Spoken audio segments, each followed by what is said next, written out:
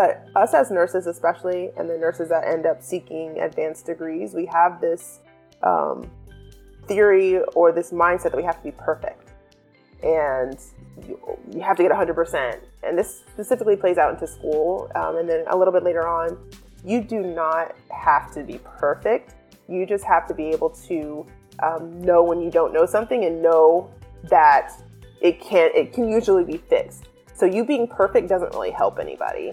All right, here we go again, everybody. Happy Tuesday.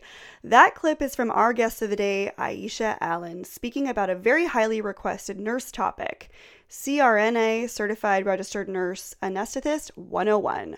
Welcome back to the Nurse Tori Selfie Show. And for those of you who don't know me, my name is Tori Meskin. I am a nurse practitioner student, blogger, and now podcaster. And you guys are in for a treat today. In the nursing model, there are so many different specialties, advanced degrees, and nurse jobs to consider. And this one by far was my most requested topic, CRNA 101. Today, I brought on Aisha Allen DNP, CRNA. She is an Air Force military RN. She is also a COVID frontline care provider. And today we talk transitioning from RN to advanced practice nursing. We get into the dynamics of advanced nursing degrees. We talk strategy and thinking ahead, providing safe, top-shelf anesthesia practice, taking initiative, using a humble and teachable approach to practice, and leading with a resilient perspective. Aisha really has a unique perspective with a science-based practice meets holistic patient care. She also owns Uvia, a blue light blocking glasses company. And if you stick around to the end, we have something really special for you. So without further ado, let's get in. Thank you so much for coming on today. I'm super excited to have you on. I have so many questions for you. So let's just start at the beginning. So tell us a little bit about yourself, your early career days, and becoming a nurse. Like, what was that like for you? Yeah, so I actually didn't know that I wanted to be a nurse at first. I went to school for marketing, mass comm, yeah. And I got to a point where I was like, wait a second, there's some people I knew that graduated school, they had issues. I don't want to go through that, like getting jobs and stuff. And in high school, I also did athletic training for a while. And I went to VCU, for those who do not know, Virginia Commonwealth, and they had a really good You grew up in Virginia? From Virginia. Okay. 2 up, 2 down. Yay. Yeah. Love it. And I saw that they had a nursing program. And my mom had always told me, like, you should do healthcare. She works in, like, healthcare, like, computer stuff. I don't know really what she does. And so it was over winter break, and there was, like, 2 days left before the deadline. And I was like, okay, I'll just apply. I had good grades. I had like a 3.99. I was on the soccer team at VCU. So I was like, this looks good on application. Sure. Why not? So I applied, got in. And at that same time that I was applying, actually, I was like, okay, what can I do after I get this degree? Like, I'm probably going to want to go back to school, get some type of, whatever. And literally there was only 2 things that popped up at VCU at the time. That was nurse practitioner and nurse anesthesia. And I looked at both of them and I was like, I like surgery. I've also had multiple surgeries before. I've had 2 knee surgeries from soccer, and I had a really cool nurse anesthetist. I remember her. That was a super fun, exciting time. I went to sleep. It was fun. Yeah, it was fun. So I was like, I want to do that for people. And so I was like, okay, I'll do CRNA. So I applied and got in. So how long were you a nurse prior to applying to CRNA? Yeah. And where did you work? What units were you in? So my first nursing job right out of school was in the vascular ICU step down. It was the first job I could get. I didn't want to waste any time. I was looking for an ICU because I knew I needed ICU for CRNA school, but I'm not about to waste time. Like, just take a job, right? It was night shift. I did that for 6 months. And at that same time, I was still looking for an ICU position. I wanted cardiac surgery, cardiovascular ICU, but I was going to take any ICU that came along. Luckily, I think month 5 doing nights, where I was like, this is not safe for Aisha Allen to be working on night shift. Yeah. It's dangerous. Freudian slip. Whoops. It happens. Anyways, so I was like not harassing, I take that back. People take stuff literal on here, so let me be careful with my words. I would go in, we're giving real tea here. Right. I would go and knock right after night shift. I would go and find a manager. I'd be like, hey, are you in? Are you guys hiring? And they'd be like, no. I would go like after every night shift, I go from different ICUs. I was messaging people, recruiters. LinkedIn is also a really good one, guys. You can slide in DMs on LinkedIn all day long. Like, so easy. Finally got a call back. I went up there and interviewed. My step down manager was not very happy that I wanted to go. Like, was probably going to try and put a stop to me leaving. But my CVICU manager was like, oh yeah, I was like, do you need a reference? He's like, no, we need you. Like, come up. And I happened to get onto a CVICU, cardiac surgery. See, and that's what I think sometimes it takes. And that's something that I talk about a lot for my nurses who don't get into NICU right away. Mm-hmm.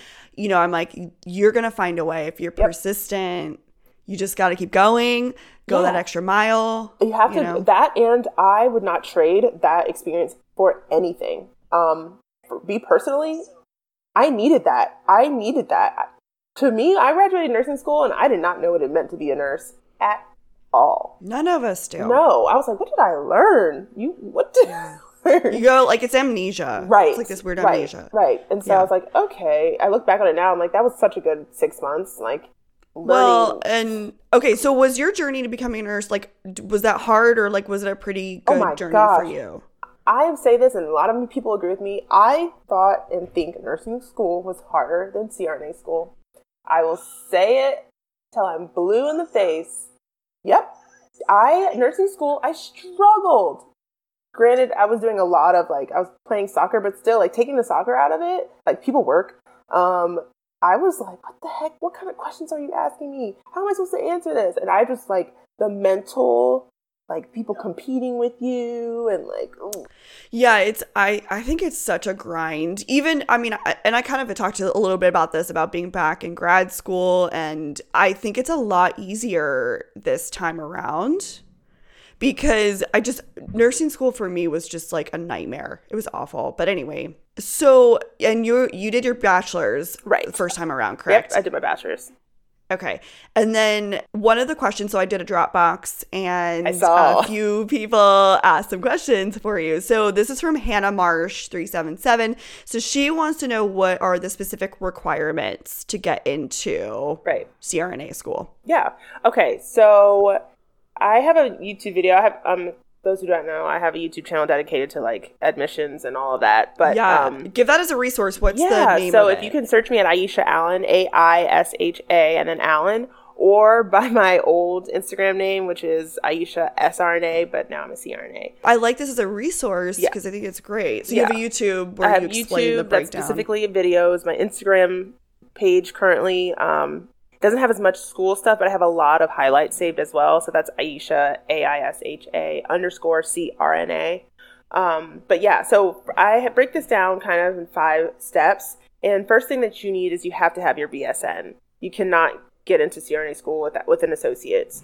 So there's multiple ways to do this. You can go ahead and just get your BSN right off the bat, or you can get your associate's degree and then start working and then have your job help you get your BSN and pay for that. I know there's a lot of online programs that are really, really fast for your BSN. And I know people who, like, at the same time, like, you can become an ICU nurse with your associates. So that's also something that you can do. Don't feel like you have to wait until you have your BSN to get your ICU.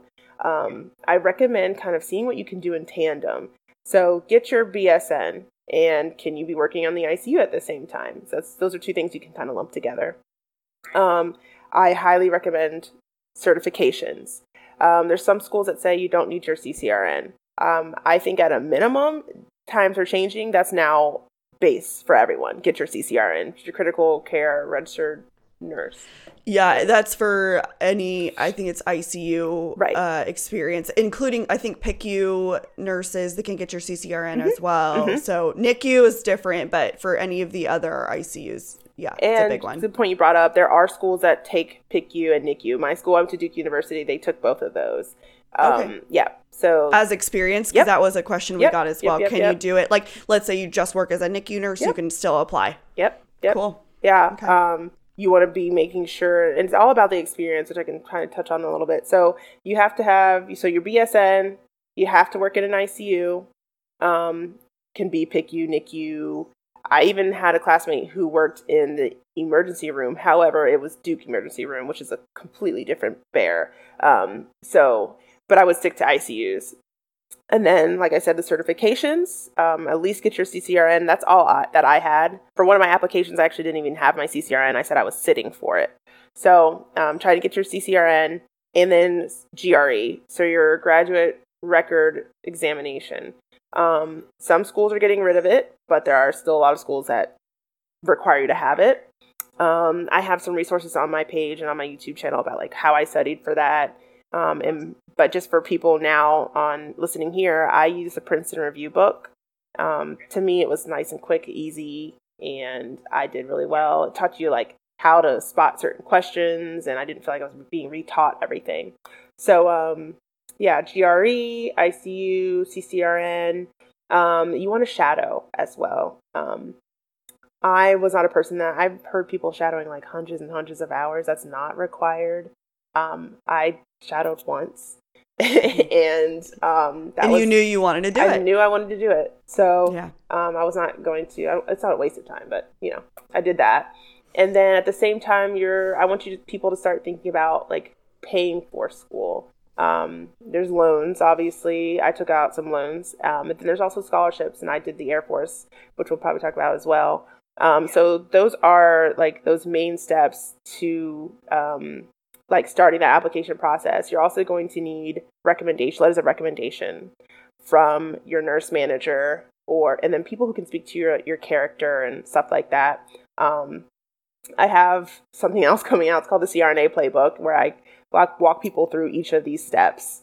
And like how and who to ask for your letter of recommendation, and navigating the nurse manager that doesn't want to let you go. And so I think it's important to pick your letters of recommendation carefully. Like I had my soccer coach write me one, and my nurse manager wrote me one. I was very fortunate in that realm. And then I had a surgeon write me one, a cardiac surgeon write me one. Oh, that's awesome. Yeah. And that's actually a really interesting dynamic to think about, when you're applying to these, because I wouldn't, my head doesn't even go there initially, but that's a really good point, is like, you need to start kind of thinking about that ahead of time and kind of developing those relationships. Huge. Yes. So I kept in contact with one of my clinical instructors. So I intentionally, she was very, very nice, but I intentionally made sure I kept in contact with her. Like, hey, I'm moving. I'm starting this position. I'm starting this ICU. Oh, I saw this. Like not lying, not BSing, but being like, hey, I saw this in the unit. I remember when we did this, and this. And I would just check in every few months, so that when I wrote and asked her for a recommendation, it wasn't like, who the F are you? I haven't heard from you. There's a couple. Yeah, there's a couple. It's interesting that you say that, because there's a couple managers that I've worked with throughout my career that I keep a little touchstone with as well, because I think that's valuable for eventually when I go to a job application, or if I want to travel nurse and I need a quick rec or something, having those point of references, that's a really great tip. Right. Can you speak to a little bit of choosing your school? That's honestly, I think it's one of the most important things, actually. And it's not because it has nothing to do with like the skills, not completely with the skills that you're going to learn, but I strongly encourage people to visit the schools that they're interested in, because you need to understand the environment that you're going to be in. Not all schools are the same, just like not all med schools are the same. Not all nursing schools are the same. How invested is your staff and your faculty in your success? Are you going to be taught, or are you going to be pretty much expected to learn everything on your own? I did not want the latter. I wanted to be taught. I wanted to show up every day at school and be taught by the best of the best. It was expensive, but it was worth it. I was being taught by the people who wrote textbooks. And to me, that was important, because I wanted to make sure that I could go and ask a question, or that things were being taught at the latest level. And then when you really break it down into CRNA school, you also need to know that where you're going to be going for clinical. That's also important. Are they investing in your clinical sites. Are you going to have like 20 different clinical sites, or are you going to have one that you're going to be at your entire time that you're at school? What's going to be included in your tuition? Some schools break it down differently. Like if you're going to an away clinical site, are you going to have to pay for that, or is it part of your tuition that you're getting student loans for? So in that price tag of Duke University is expensive, but all of this was included.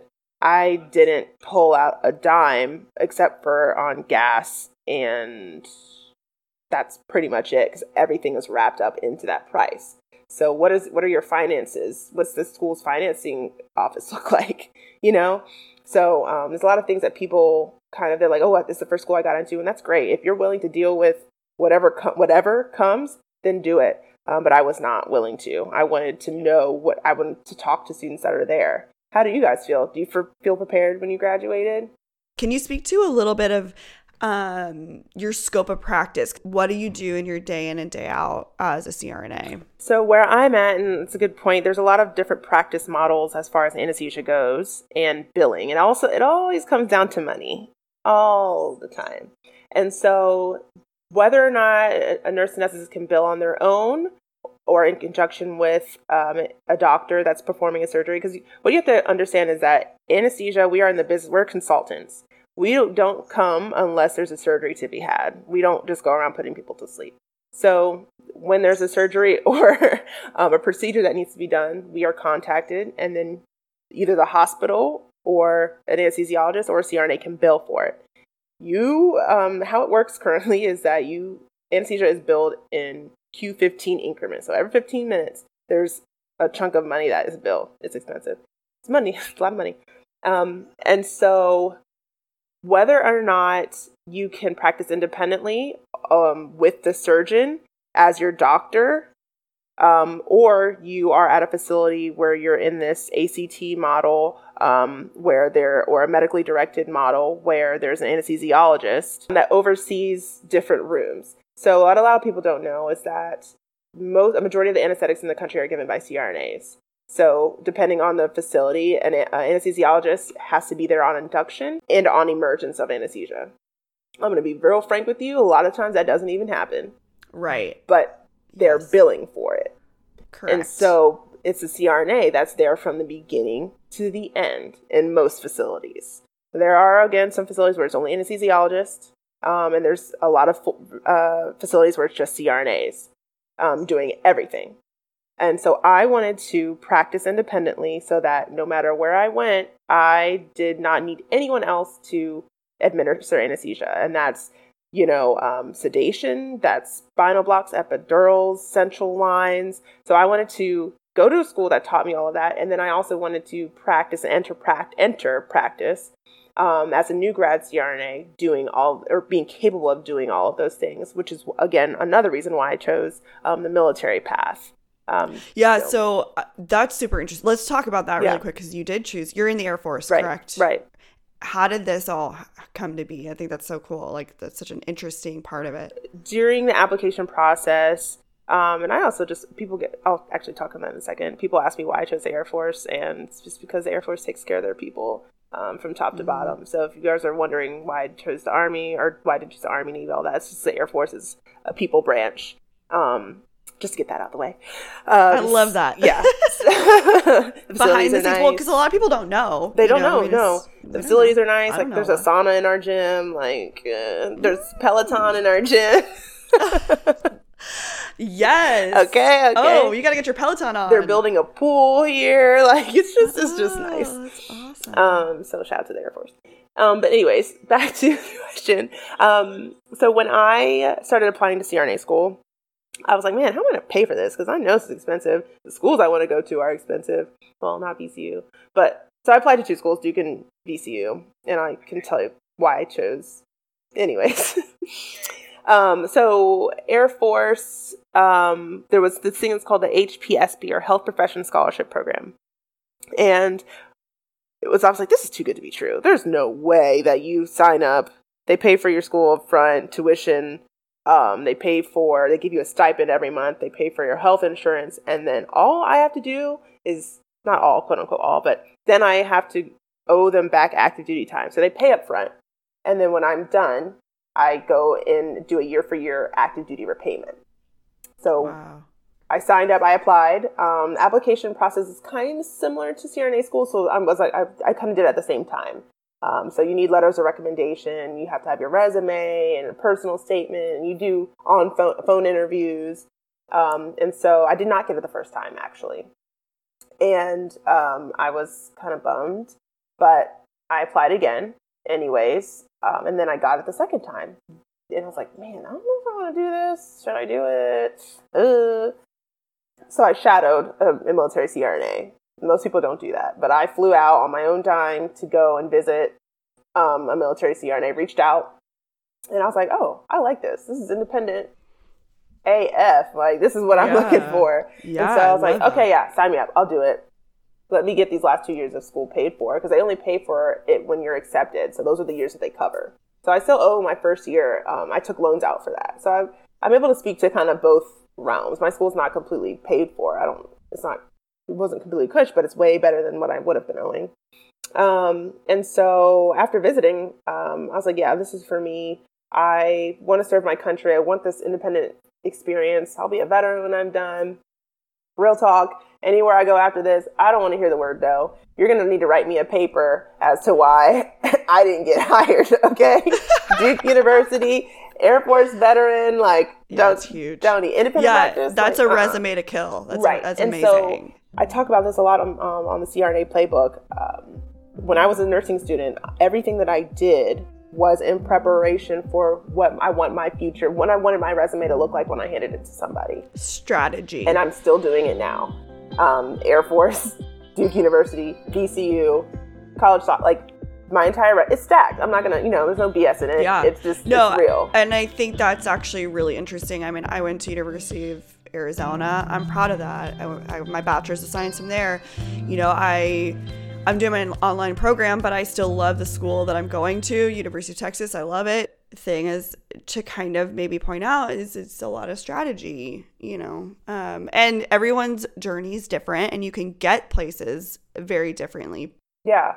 And that's also what I'm doing on my platform as far as like the CRNA playbook and mentoring is I know this area. I know as far as like admissions process, I have a lot of friends at admissions, a lot of friends that are program directors and friends that are instructors. And I hear them talk and I know what they're looking for as far as students. And so I want to be able to help people use my network and see like, okay, where are you right now? How can I help you see that you're a freaking bomb candidate? Because a lot of people get this nervousness about like, oh, should I apply to CRNA school? I'm not smart enough. People told me, I hate that. Like people told me, that makes me like want to like slam my head into a door.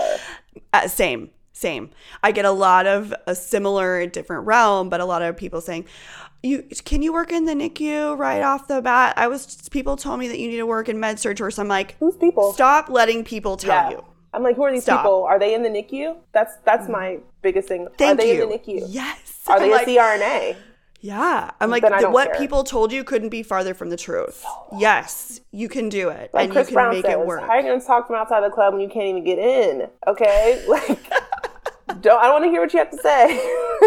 Right. I love that. Can you speak to a little bit about like, okay, learning central line placement and things like that, like art lines, like let's talk about that. Like it's so scary to me to think that like, it actually gives me, like, I get nervous with thinking about that kind of stuff. Good. Okay. So let's talk about it. People aren't scared. I'm scared of them.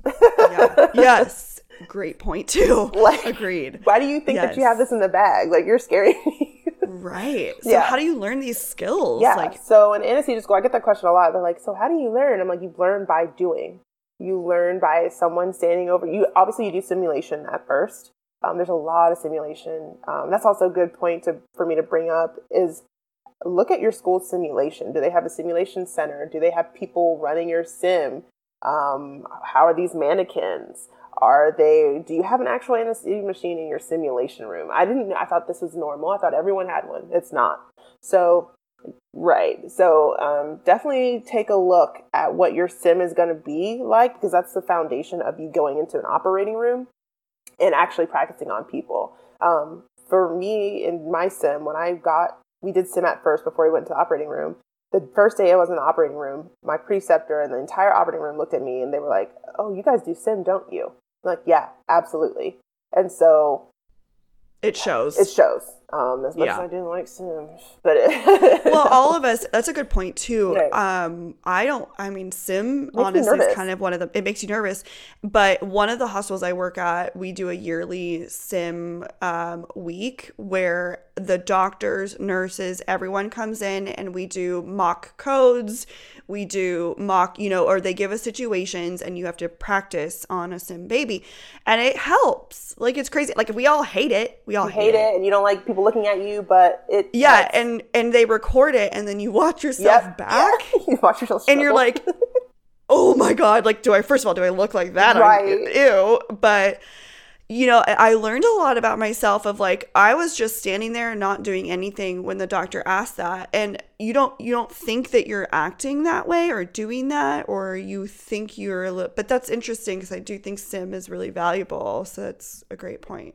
So you do sim and then you go and you do it. One of the biggest and best places that I did my line placement was during my cardiac surgery rotation. And so for people who don't know, you do, my school at least, you do general surgeries at first, like a lot of choles and like just like tumor removals. The bread and butter. Yeah, bread and butter. That's bread and butter when people, if people don't know what that means. So you do that at first. And then they start putting you into specialties. So you do some OB rotations where you're doing epidurals and you're doing a lot of spinals, and that's where you are specifically. So you're just getting a bunch of repetition. And then you go to maybe you do cardiac surgery where you're doing the line placements and doing a lot of radial A-lines. And then this also plays into the type of hospitals that your school has as for your clinical sites. I was at facilities that had very, very sick patients, which meant that we were putting a lot of A-lines in. And it didn't have to be a crazy type of surgery. There was just a lot of A-lines being placed because we wanted to watch the blood pressure closely, or we wanted to be able to draw blood gases. And so I got so many A-line placements like that. That's a skill. And ultrasound. Those are skills that not everyone comes out with, but that's my basis for my education. So you throw an ultrasound and give me a line kit and I'm good to go. That's not everyone can say that, So you can do, as far as central lines placement, you can do spinals, art lines. What else? Spinal blocks, art lines? Yeah, spinals, epidurals, art lines, central lines, like multi-lumen catheters. I personally never placed a cordis, but that's not like... I don't even know what that is. Oh, it's just like but you're NICU. Yeah, so it's just like a big line, like big line for just volume. But you would not do that for NICU. So we don't do that. We don't do that there. We don't do that. We do a lot of PIC lines, Broviacs. We'll do some Broviacs. See, what is that? What is a Broviac? Oh yeah, so it's a tunneled. It's a tunneled line that goes directly into sits at the top of the heart. Okay. It's it has to be placed surgically. Right. PIC lines can be placed by nurses. Anesthesia for that. Never mind. You may. Yeah. You probably could.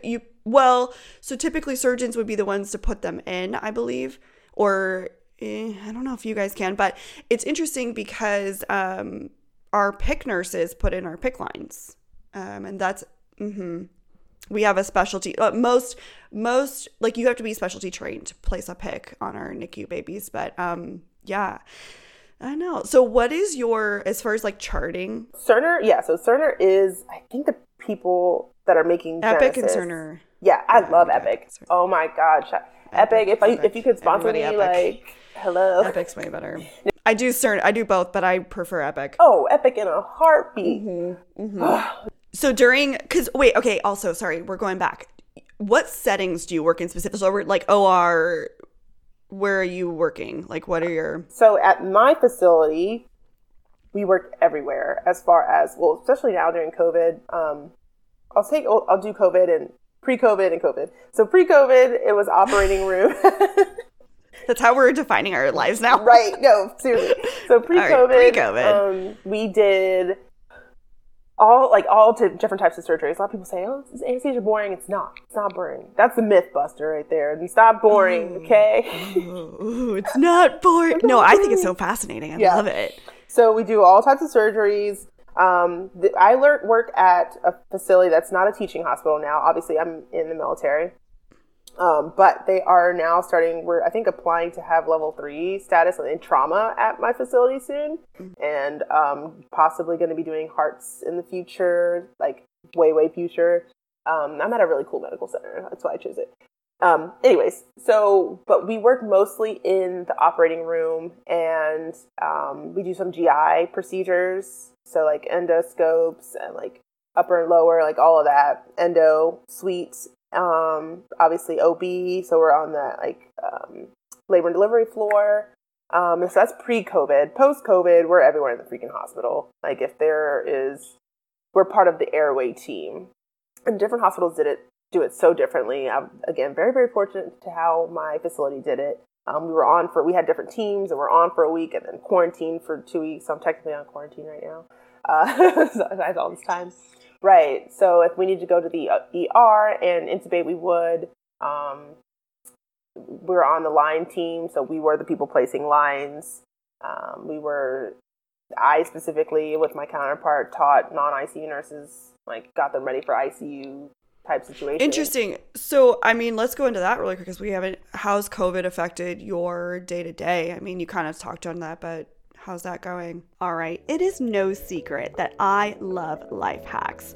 The ones that help improve my mindset, nurse practice, and help me especially during grad school. It is also no secret that I struggle with concepts in a book. I'm a very visual and auditory learner who needs engagement and to learn things in a stimulating way. That is why I am beyond excited to share this study hack with you guys, and it's honestly something I wish I knew about in nursing school. I am talking about Picmonic. Picmonic is an audio visual learning platform. It was established in 2011 by 2 medical students to help students retain and recall large amounts of facts studied in medical school. And since then, they have expanded to all walks of healthcare, including RN, NP, PA, LVNs. And let me tell you guys, this is ridiculously efficient. It will help you memorize concepts faster, use repetition with quizzing, and mnemonic tactics to help you retain concepts. So let's get micro on how I use this. So first I go through my lectures. I listen to them and grasp the big concepts. Then I go back and trace the concepts with Picmonic. I watch and listen to the topic and then perform the practice questions. Later throughout the week, I pull out my handy dandy Picmonic app so I can practice questions on the go. I'll do a few practice questions each day to help solidify concepts and to keep those concepts in my mind nice and fresh. Truly, I cannot express to you how much this program is a lifesaver for me. And if you're interested in trying out Picmonic, head down to the show notes and click the link for 20% off your subscription. If you are also on Insta following me, the link is provided in my bio. Thank you very much, Picmonic, for sponsoring this episode. And let's get back to the show. So, like I said, I first of all want to say social distancing is working here where I'm at. It's apparent because where I'm at, it should have. If we didn't do social distancing, it would have been crazy. I'm in Vegas, so. Yeah, and I'm in Los Angeles. So I think you and I both are in heavily populated areas where I do think, honestly, everyone I know listened. I do think it worked. Yeah, and even if you weren't like the people staying home, like not seeing sunlight, let's say you did go, walking, jogging, and like, yeah. That helped so much. And so saying all that to say that we did not get hit like the New York and the Florida and Louisiana, like where I have a lot of my CRNA colleagues are, thankfully. But we did a lot of prep just in case. There was like 2 solid weeks where we were at the hospital all day long, like teaching, making protocols, systems, going through like simulations and stuff like that. But no, the only thing that has been affected is how much I'm going to work. Like I said, we're on for a week and we have a team and we alternate like who's on first call, second call. So there's more call, but the COVID, like I can't even complain. Like I'm healthy, happy. Our patients, we haven't had that many. We're also insulated. We're on a military base. So only so many people can get on it anyways. So, I already knew that we would be a little bit lower than the outside of the military base, but even it just hasn't been as bad. You can't even compare it to what's going on across the country. Yeah, that's kind of how I feel as well. I mean, it's interesting because I was actually talking to someone about this earlier. The pediatric world, we're slow. I mean, we have had some definite, I'm sure there are cases and I'm sure there are, but I mean, in my direct line, I feel like it's interesting because we do have some where it's like a COVID rule out or, you're presumed and, you just treat it as a COVID until they're negative. But it's interesting because now people are getting called off shifts. I actually know a lot of NICU nurses who are taking travel assignments right now because we're not getting hours. Yeah, there's a lot of nurses where I'm at. Like surgeries, elective surgeries are canceled. And that's a big part of it. It's affecting everybody. I mean, healthcare in general, where also a lot of people are not working. Clinics are not working. And it 100%. Needed to be. But yeah, as far as COVID, like we had like these rule outs on the door. Like, is this person a rule out? Or they green, yellow, red is what we would do. So green, didn't have COVID, so we treated them normally. Yellow has a certain filter, red has a certain filter. Interesting. After extubation, we're waiting 20 minutes in the room because that's how long the room takes to turn over before we open the doors. So, anesthesia, like if you want to talk about front lines, that's the front line. Like your face is literally in someone's mouth. And so it's a nurse and an anesthesia provider in the room before you can even open the door and wheel them out. And so how's PPE been for you guys? Not military base. It's like prep is the middle name. Like prep is number one in military. So we have an entire warehouse of That's awesome. Military or I think that's super interesting because I feel like there's such a gap here in healthcare I actually feel like one of my hospitals was superb at getting prepared. I feel like their supply was really great. And then my other hospital is a very different situation, but I still feel like somewhat prepared. But there's this huge gap of healthcare where people, like hospitals literally had no PPE. And it's so weird to me that we're in this place of like, we're in the 20th century, we're in modern day 2020. Like, how did this even happen? And how are we all not prepared like that? I have my theories, but it's just it's lack of preparedness. It's people getting comfortable. I say this about everything, healthcare, and even as humans here on Earth, we live a very comfortable life, and we don't even know it. We don't realize. No, and then here in America especially, like we walk out our door, we don't even have to think about a bomb dropping on our head.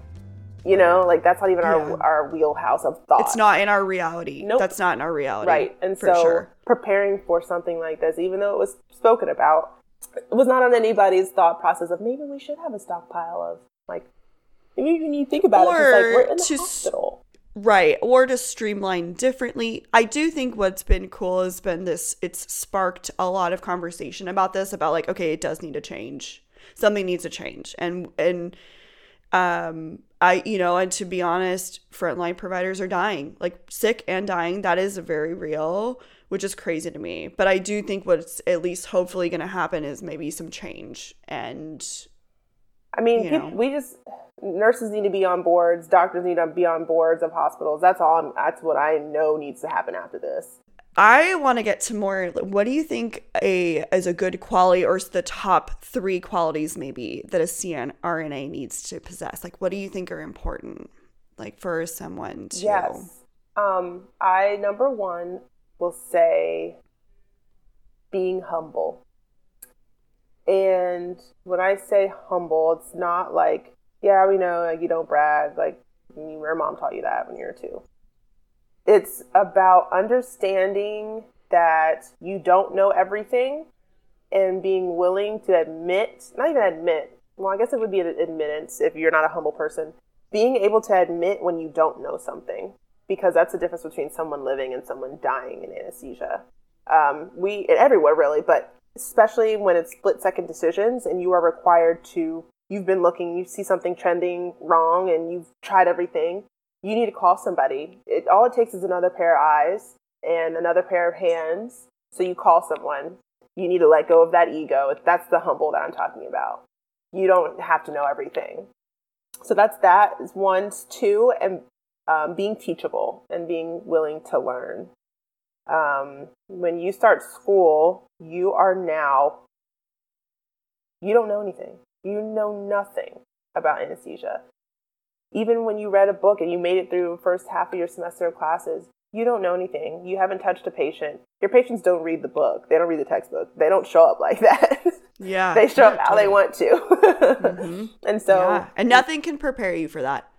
Same thing with NICU. Same thing. You can read as much as you want, but really the experience is when you're doing it. So letting your preceptor teach you, not and being open and willing to understand or listen to what the heck they're even saying, and knowing that, okay, maybe I don't like how they did this. I'm not going to put this in my toolbox, and maybe I can take this and put this in my toolbox. So it's discerning. You can learn from everybody. You can learn what you want to do and learn what you don't want to do. So that's definitely being teachable. And then the last one is, I say this a lot, is dropping perfection. I don't know what term that is, or quality or skill. But us as nurses especially, and the nurses that end up seeking advanced degrees, we have this theory or this mindset that we have to be perfect. And you have to get 100%. And this specifically plays out into school. And then a little bit later on, you do not have to be perfect. You just have to be able to know when you don't know something and know that it can usually be fixed. So you being perfect doesn't really help anybody. It's talking funny about, yeah. I just had on Dr. Yu. He's a surgeon. And one of the things he spoke about in our last episode was the exact same thing where it's almost like if you're striving for perfection and you don't hit perfection, you're going to be derailed.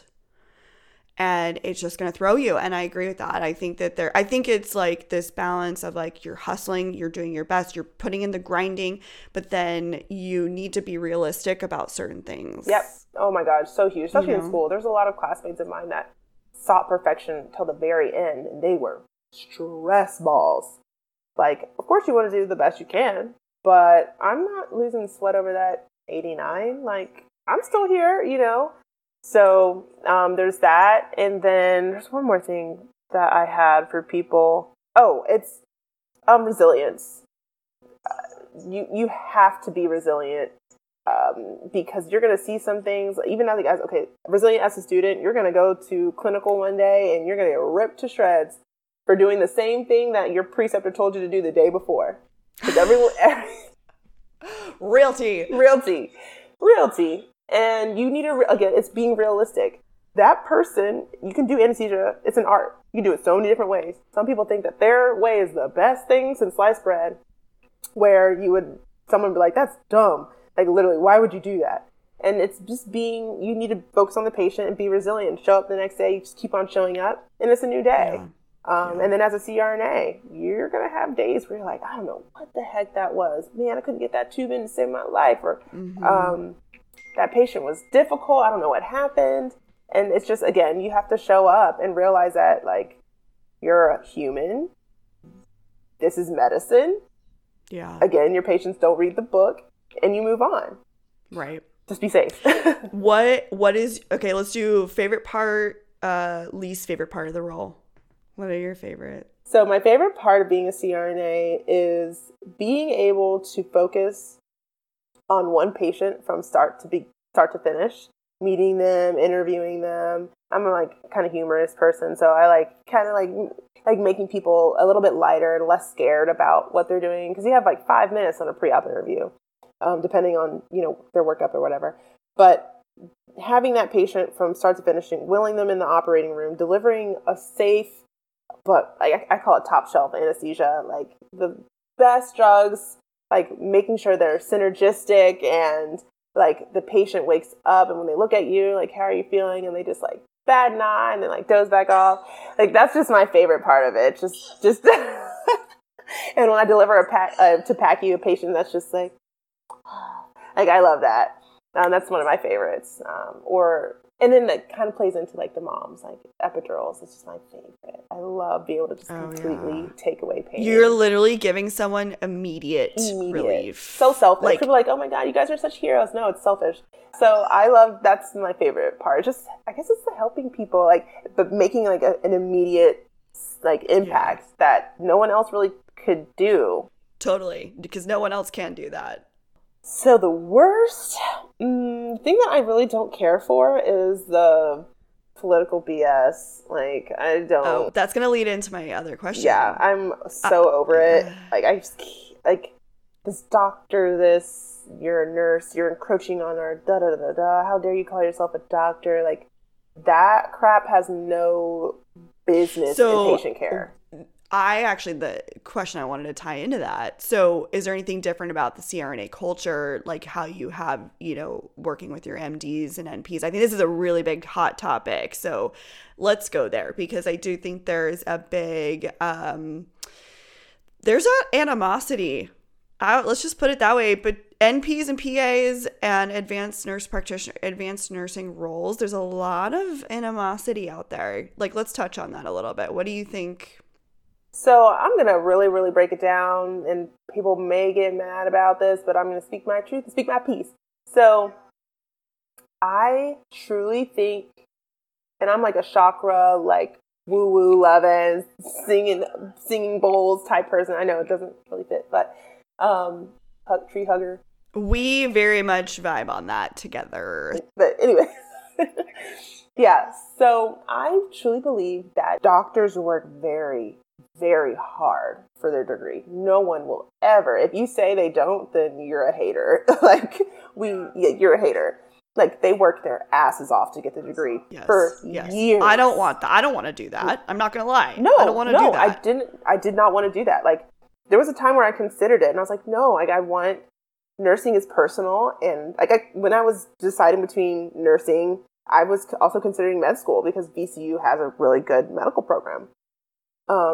And there was doctors that I talked to where I posed this question. I have my family friends that were doctors, and they were like, no, you should do CRNA. And like, I would be like, why? And it was quality of life. And I value quality of life over anything. And for me, that's different for different people. For me, quality of life is, I don't want to spend half my life in school. That was not an option for me. And at a certain point in time where I knew I wanted to be a nurse anesthetist, I did not want to go to med school and then have to do resident. Like, that was just not something for me. So again, I commend doctors for doing that. Like, you have made a sacrifice for your family, for medicine, for the betterment of the world.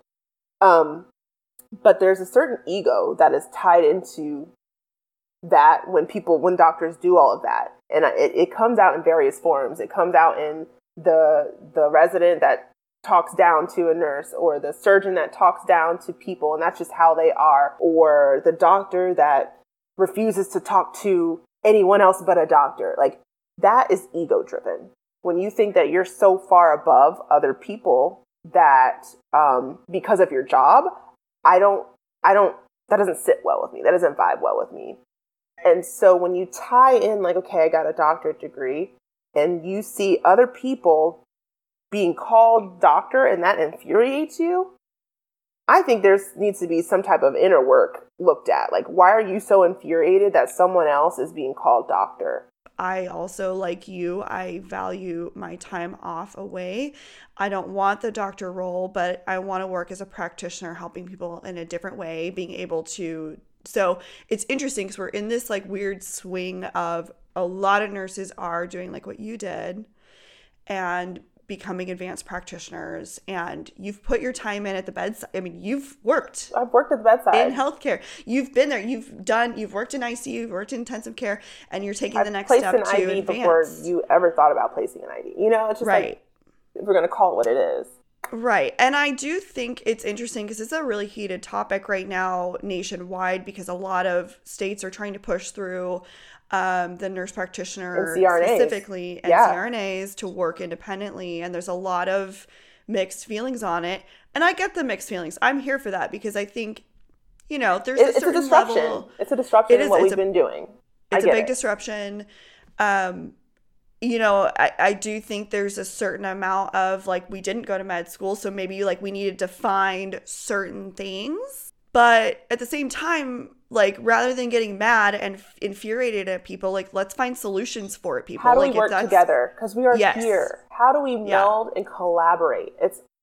I don't understand the animosity. I think it's just because I don't come up from a place of that. Like if people are like, I just don't have energy for it. I don't have energy for it. And they're like, well, wouldn't you be mad if a CNA called themselves a nurse? No, you want to know why? I don't care. Like, that's... Well, I also think that comes down to people carrying little, like, you need to get busy if you really care about that much. Thank you. That's what I'm saying. Like, how much, what are you actually caring about? Are you caring about the patients, or are you just caring about your pride and ego? Right. And I do think that's a big part of it. Yeah. I do want to say though, I work with, I don't deal with that at my job at all. Yeah. Like, I agree. The doctors that I work with, when they told me, one of them was like, well, you're an equal provider one day. I literally like broke my neck. I was like, are you saying that to me? Because you just don't hear that.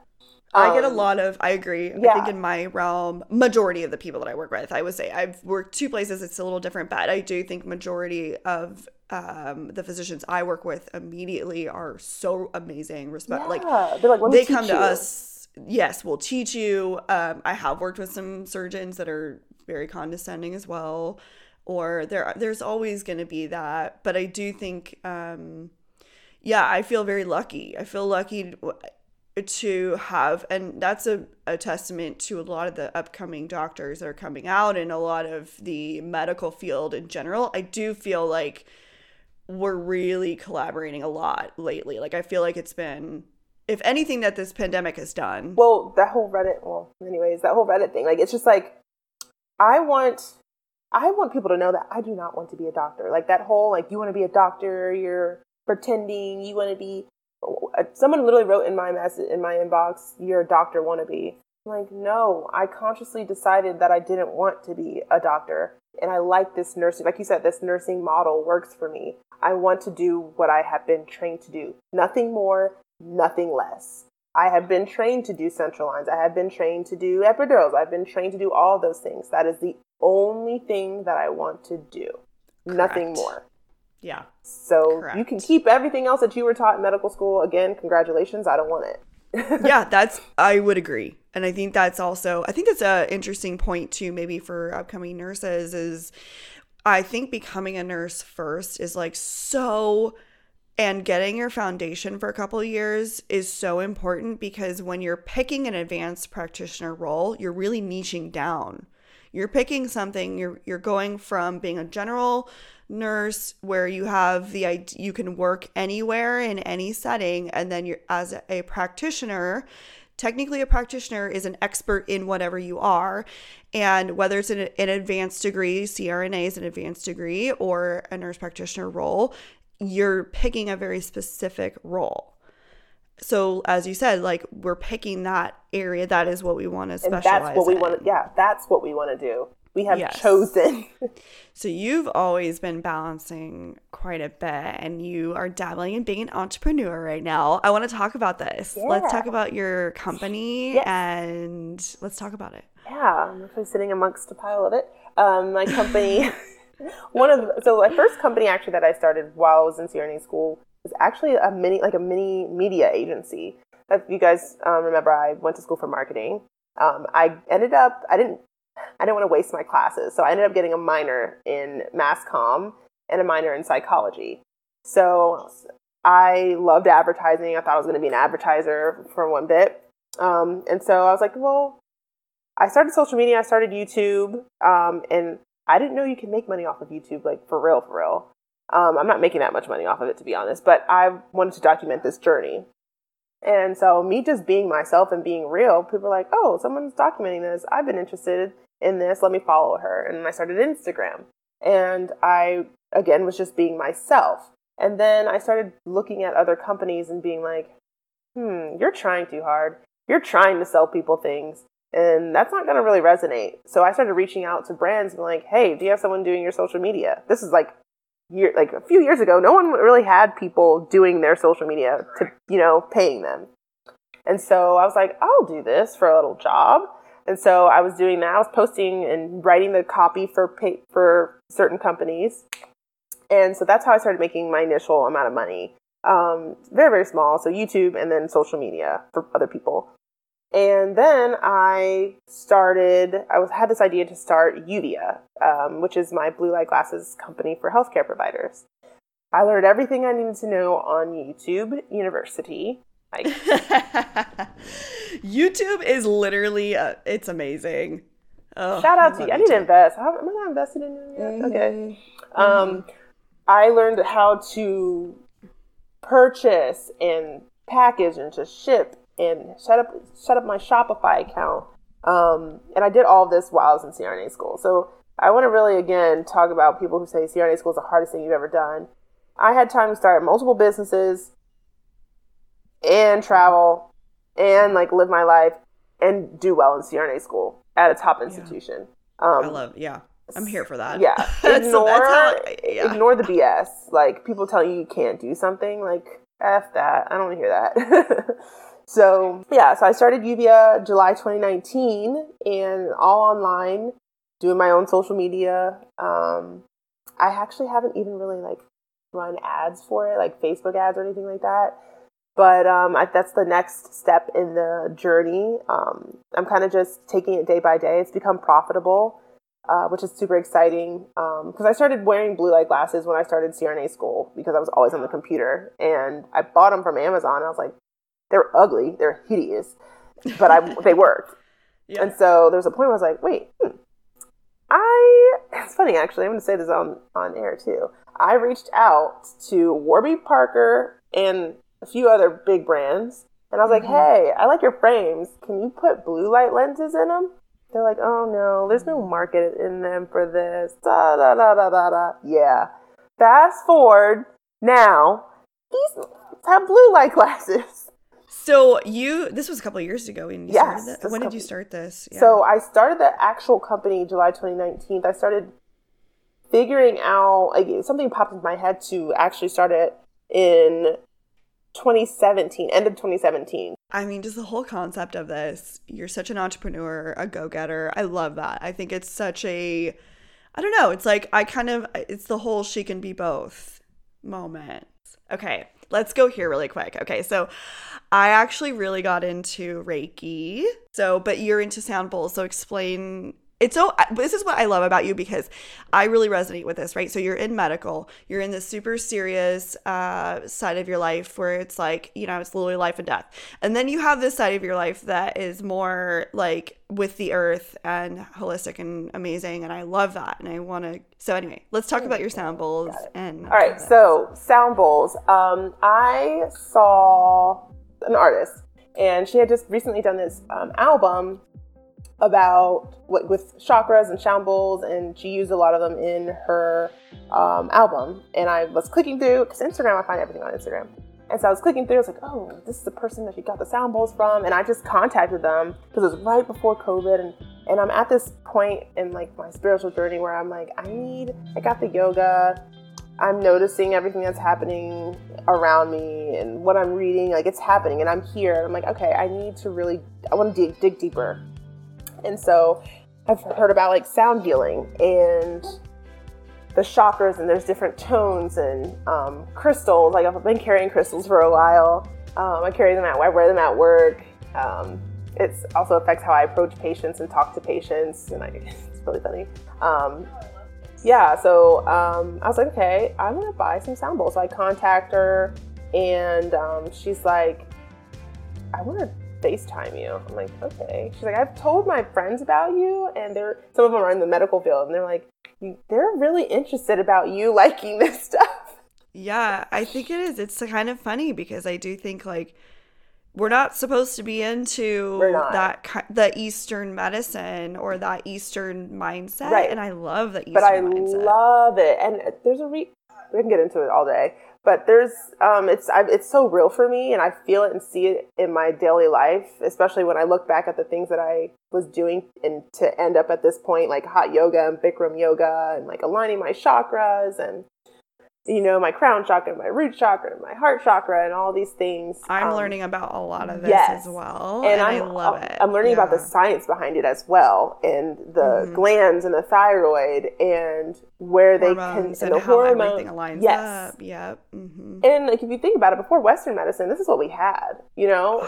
For thousands and thousands and thousands of years, this is what we had. To me, you can't neglect. Western medicine has honestly been around for 200 years. MRIs came around in 1940 or 50. So I'm a big believer in this. Yeah. So it's I've incorporated it, when I do my sound baths every day. I'm also about to get a freaking red light. And I'm just going to test all this stuff. I know, the red light. Yeah. I'm obsessed. Okay, we Jacob and I put red light in our bedroom, and I love it. I think I saw it, actually. Yes, I swear by it. Like, we do still have an overhead light, but our bedroom lights, I'm like, the only reason you're in your bedroom really is to be sleeping and to wind down. And yeah, the red light, it's something to do with the way that your body picks up the red light. It's like an indicator of telling your body to kind of switch off. Yes, I it's kind of like blue light blockers. Therapy. Yeah, correct. Like the glasses, because those decrease your serotonin and all that other stuff. So it's like, if we believe it to this extent, I don't like how we shun that side of medicine, because it is medicine. Food is medicine. So I'm a vegan. That's another thing I do outside of here. I live in a tiny house. I just moved into a tiny house. So yeah, I love it. It's 278 square feet. Love that. Do you feel claustrophobic at all with it, or no? No. So I have a loft. I think that makes a big difference, is if you have a lofted space. Yeah. You guys can check out a mini tour on my YouTube. But hippie earth, peace signs, she hugger up, chakra, anesthesia. I think that's so cool. I love that vibe. I think it's so important, and I think that's a really why I love you, is because you're kind of marrying both, and I think that's important. I think that's not a part. I think so many people are experiencing anxiety and all of these things, and to me, there's only so much we can do really in Western medicine. We can draw your BMP. We can tell you your electrolytes are normal. We can tell you you're maybe a little low on your iron. We can tell you that, if you have an affirmative disease process, we can, diagnose things very well. But there's this whole spectrum of medicine that we can't touch on really without getting into a different kind of level. Like acupuncture, I'm a big believer in acupuncture. I think acupuncture is amazing. Why does it work? Helped me. It's like it works. Yeah, it does. But I think it's an understanding I think people really also want to know from a science point why it works. And I think it's so interesting because we use acupuncture therapy, massage therapy is becoming a really big thing in our oncology units. Really? It's actually a referral now. We have full-time people in the hospital now that are going around to patients. You get referred to the military for it. Mm-hmm. Yeah. It's great. And, there's this whole spectrum of, I think, medicine that we don't tap into nearly enough. Right. Well, I'm going to call a little industry, or just people in general, out. It's just people consume things that they have no idea how they work. But the minute you tell them that you do acupuncture and they don't know how it works, it's an issue. I'm going to call that out. I hate that crap. Yeah, or let's get to the root of it and maybe focus a little bit more on your diet. Let's focus on things that can really affect you. What you eat literally affects your hormones. Everything. It affects everything. How your heart works, how your lungs work. You don't have to be a vegan, but no, you should be paying attention to stuff putting in your body. Well, good point. I mean, Jacob and I, I wouldn't consider us, we've come away from a lot of animal products, and the way that we're cooking is definitely different. That's how I started, yeah. Yeah, and, I'm not by any means full vegan, but I do think there's so much validity in understanding what you're consuming, how your body works holistically. How it processes it. Yes. And I think that's where I'm I love going into this little realm of nurse practitioner where I'm getting my degree, focusing on the Western med, but I really think there's this value in the West, in the Eastern, yes. So I'm hoping, that's kind of where I think we need to marry it a little bit more. I think there's, like I said earlier, collaboration. You can collaborate on everything if you really think about it. Yeah, medicine. And I think we're in the forefront of that. I think this so. is where I love the social media part. Yeah. Like, look at us. Look at what's happening in the world. Like, there's no way you can continue to keep on doing the same thing because it was broken, clearly. I agree. And I think it's super interesting. That's the one part, and I talked about this in an episode I released, just saying that I do feel like because of this pandemic, people from around the world are literally becoming so collaborative and trying to fight this in the medical world. Let's put mass media aside, but in the medical world, I feel like, and social media, I would never have met you. Never, ever. Which is never. Like, no, I agree. Yeah. And which is I met my recent best friends off of social media. Yeah, same. I've met and worked with, and some people I've never met. I mean, I've never met you, but I can't wait to. Same. I just think that we have this new time where we're getting this. I'm like, let's cut up with the times. Let's start collaborating as providers, practitioners. Let's start thinking outside the box. Let's help people in a new way. Because I do think, our population as a whole, like as much as we're going in a healthy direction, I still think we have a lot of work to do. Well, because there's a lot of pockets of society, though, that are kind of not really thought about, like the healthcare disparities. I did my doctoral work on healthcare disparities between races and African Americans and whites. It's also very real. It's such a real thing. And there's finally science like being taken seriously about it. Dr. Fauci said it, but I think we need to start I don't even like the word treating. Like, we really need to holistically help people and get to like the underbelly of it all. That's really where you see the change. And again, coronavirus has really shaken up a lot. I feel for the people that are being impacted in this way wholeheartedly. Like, I really feel that in my soul. I just got chills. And on the same side, I just did an interview, like seeing life and love through death. There's something that can be seen and taken from this right now. And it's kind of like a burning and somewhat of a destruction. But what do you do on the other side of this? I think is on everyone, really. Like, everybody. Yeah. Don't get me started about the environment. I love you. Yeah, it's interesting too, because especially I was raised a rancher, grower's daughter. And, I see exactly, where we're at. This is kind of like a bigger picture thing, but how, growing in California is such a struggle because it's expensive and we have so many there's so many things going on. Yeah. And not understanding between agriculture and I think healthcare. Those are the two biggest things. It's so funny you brought that up because I actually want to start a farm. I love that. Yes. Yeah, so that's the goal of mine, is to start a farm and have some animals. I think people are really getting into these ideas of like, let's go back to our roots. Let's go back to, and even in I would say like labor and delivery, maternity. Oh, yes, really I'm with you going on this. back.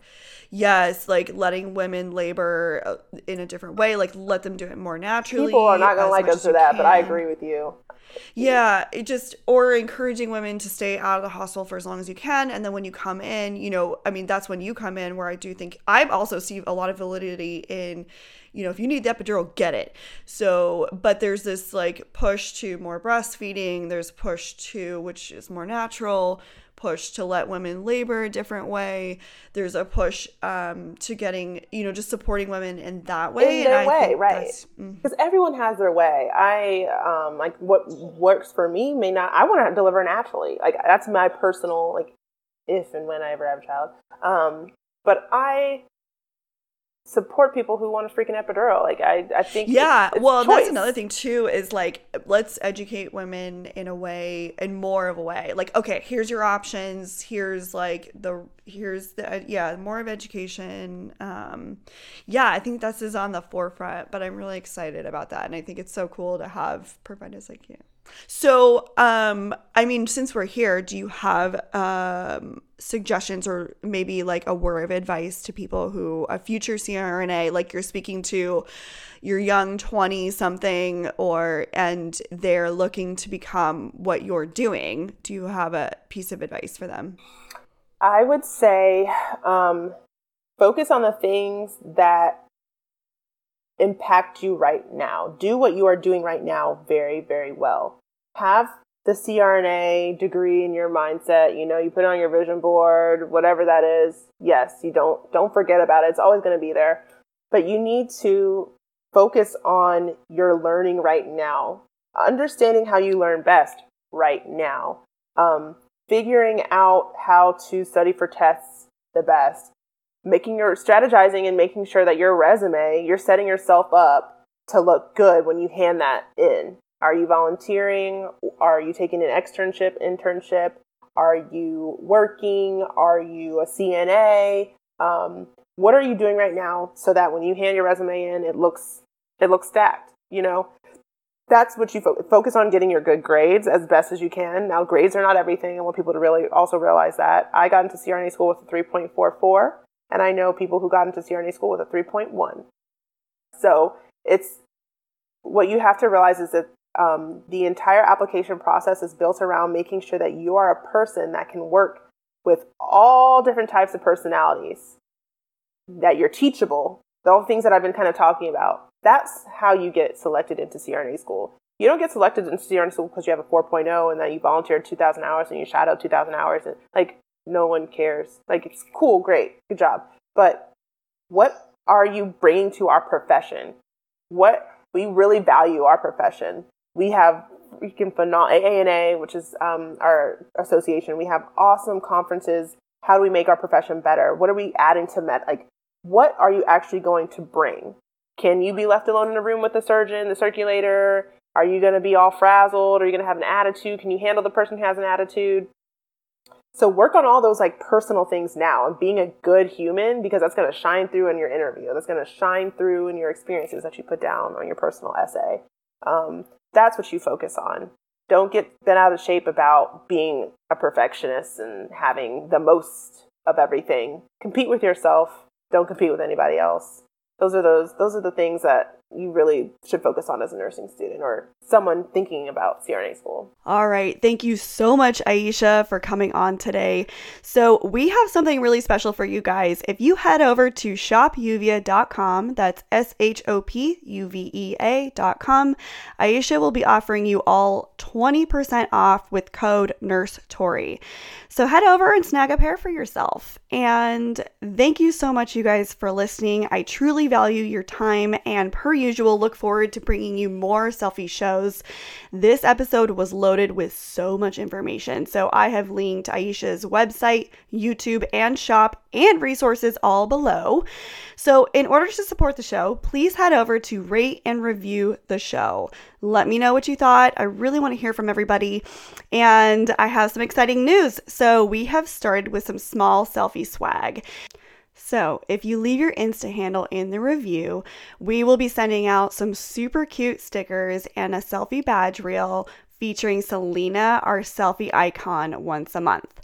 So make sure to be following us on our Insta at CELLFIE_podcast. Make sure to hit that subscribe button.